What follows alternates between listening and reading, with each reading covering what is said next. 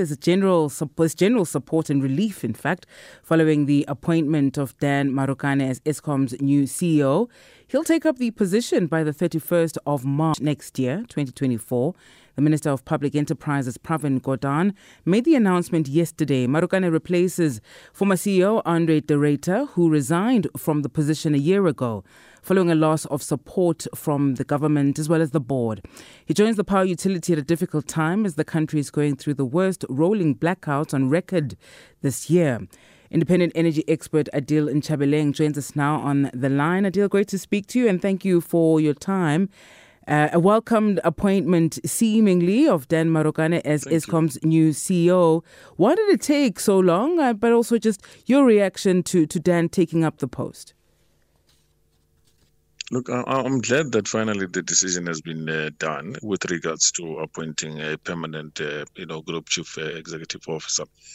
The delays, I think, were related to the back and forth disagreements in terms of the name recommendations that were actually filtered through.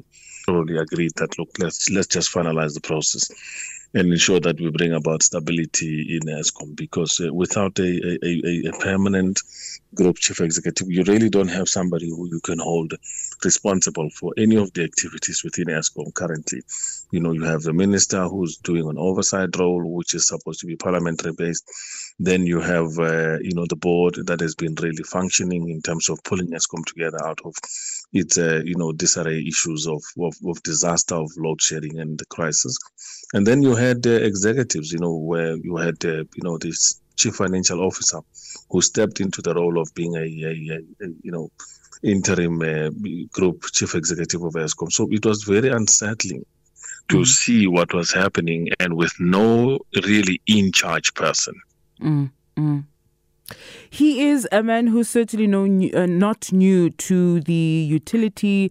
He was last there in 2015. He comes back now.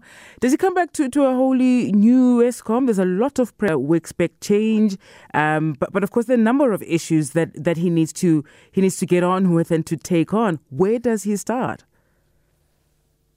Look, I think his start point is going to have to be making sure that he rallies up the troops.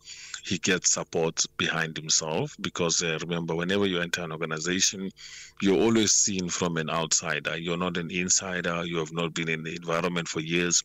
And not only that, you need to now bring in a lot of moral support with regards to everybody working within your instructional base. So he's going to have to really do a lot of that. One is the workers bringing in the awareness that the current load shedding cannot persist and go on. And what we expect out of him is to place much more attention in terms of fixing Eskom. There's a current phenomena within Eskom whereby the breakdown of power plant units is currently sitting down at 16,000 megawatts of totally broken down plants that are not being fixed, which is almost 30 to 40% of Eskom's power generation is not non-functional. So you can't have a situation like that in a company like Eskom, whereby almost 1/4 or 2/4 of your production is currently out of capacity, and you're expected to run with at least 50% only of your power plant. So he has to focus his attention on that issue.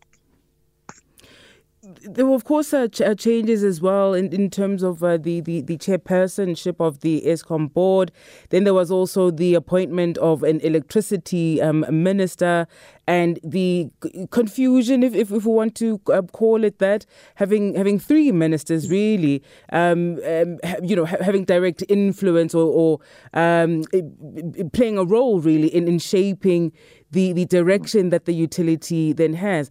How does that stakeholder management, that multi-stakeholder management look like? It's actually it's a disaster, that one, because you have three ministers currently literally all competing to control Eskom and influence its strategic decision. Not only that, you have another oversight which is done by Treasury, because Treasury has been filling in a lot of money to actually rescue Eskom out of its financial commitments with regards to the overspend on Medupi and Kusile.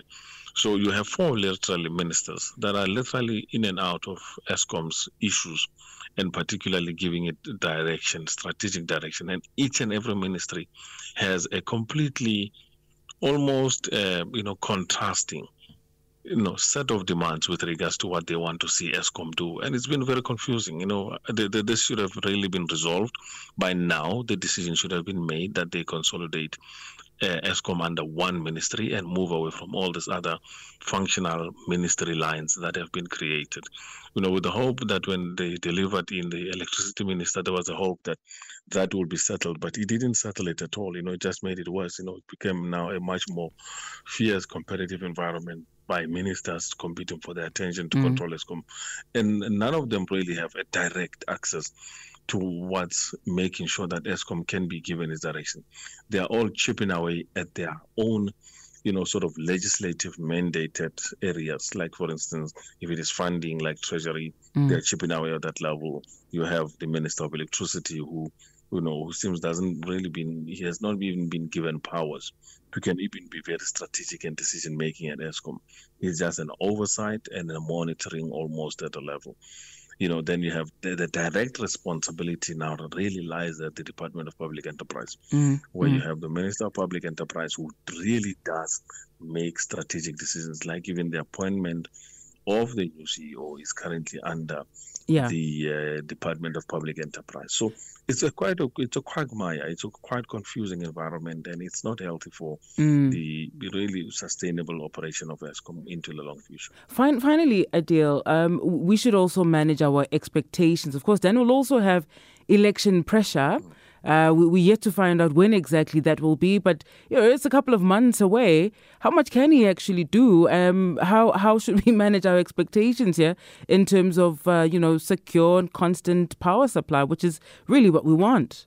Look, he's got no time. I mean, he's only starting in March, I think 31st of March or something like that. That's the set date or something. And as a result, he's got no time. I mean, I don't know why they set the date into the future date again. It just shows you again the decision making and the politics they have to literally navigate around, because between now and March is a long time, And in South Africa, knowing the instability of every decision, something could change. So, yeah, I think it's a hope situation that when he comes in at that time, they would have been able to already almost rescue the current crisis. There is a load shedding that is actually paralyzing the economy. Yeah. And it's currently between load shedding stage 4 and 6. Some people are even being affected at blackouts level, where there's no stages. There's just no availability of electricity at all.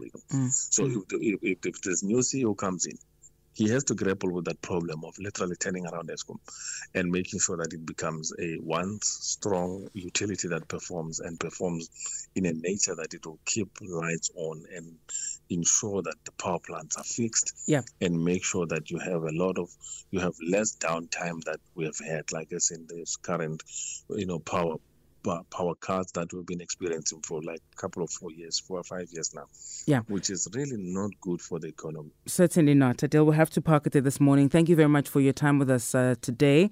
Independent energy expert Adil Nchabeleng.